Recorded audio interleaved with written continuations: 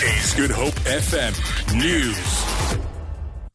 The Social Development Minister, Batabile Dlamini, has now admitted there's a crisis in the payment of social grants. She has apologized for the delay in resolving the crisis. Meanwhile, Dlamini will today hold an urgent meeting with top ANC officials in Cape Town to discuss the saga.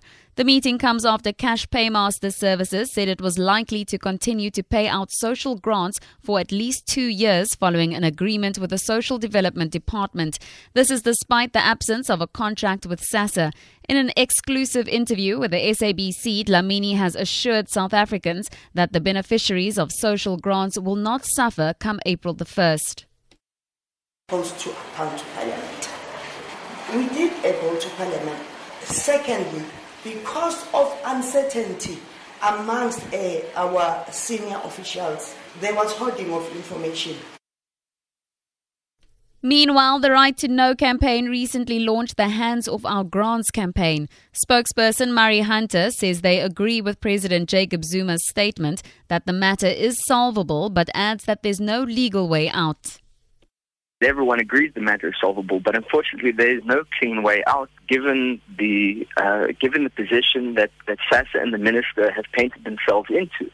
Essentially, we're all negotiating around the extension of an unlawful contract. That appears to be the only way out. One of the key questions is, what is the legal means of ensuring that people's grants are paid next month? Former Western Cape Police Commissioner Arno Lamour and his co-accused are expected back in the High Court in Cape Town today as their pre-trial conference for over 100 charges, including corruption and money laundering, continues.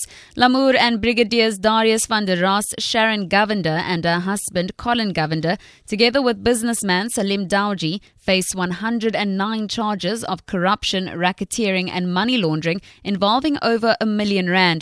The high-ranking officers allegedly received cash and expensive gifts from Douji in exchange for special treatment. They are all out on bail. A 50-year-old man arrested for allegedly raping his 3 biological daughters at his Havenside home at Chatsworth, south of Durban, is due to appear in the Chatsworth Magistrates Court. Police say the youngest daughter reported the abuse to her teacher, who alerted police. The man is believed to have abused his other daughters over the past 15 years. He will appear on charges of incest, rape and child abuse. Angry community members are expected to attend the court hearing to demand that the suspect be denied bail. To end this bulletin, Malaysia says it's protecting its sovereignty and dignity by expelling the North Korean ambassador. This follows the poisoning of Kim Jong-nam, the estranged half-brother of North Korea's leader. Kim died less than 20 minutes after 2 women wiped VX nerve agent on his face at Kuala Lumpur airport in February, authorities say.